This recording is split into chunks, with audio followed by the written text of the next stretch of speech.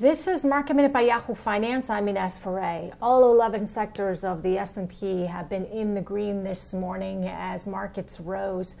Logitech, the maker of keyboards, mice, and webcams, reached new highs after reporting a jump in profit for its latest quarter and increasing its guidance given the work-from-home boom.